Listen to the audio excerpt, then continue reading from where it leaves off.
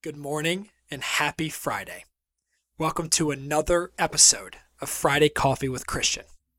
Today, we're going to go over if companies should offer mental health PTO days. Mental health has been an extremely hot topic as of late, especially since COVID, as it should be. A couple statistics to note here are 86% of employees want their employers to encourage a more open dialogue about mental health. Another statistic is 80% of employees would rather work for an employer that is more focused on the employee's mental health. With mental health being such an important topic, I believe as an organization you should offer mental health PTO days and be on the lookout for burnout and stress and anxiety.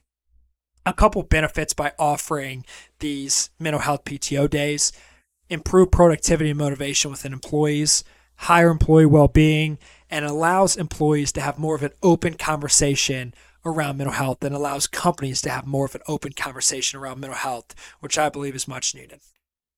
So remember, if you're on the fence or potentially thinking about offering these mental health PTO days, I encourage you to do so. I hope you guys got something from this. I hope everyone has a great weekend. And remember, if you don't want boring benefits, call Christian. To learn more about how BenX can help you control healthcare spend and streamline your employee benefits process, visit benxconsulting.com or shoot me an email at christian@benxconsulting.com.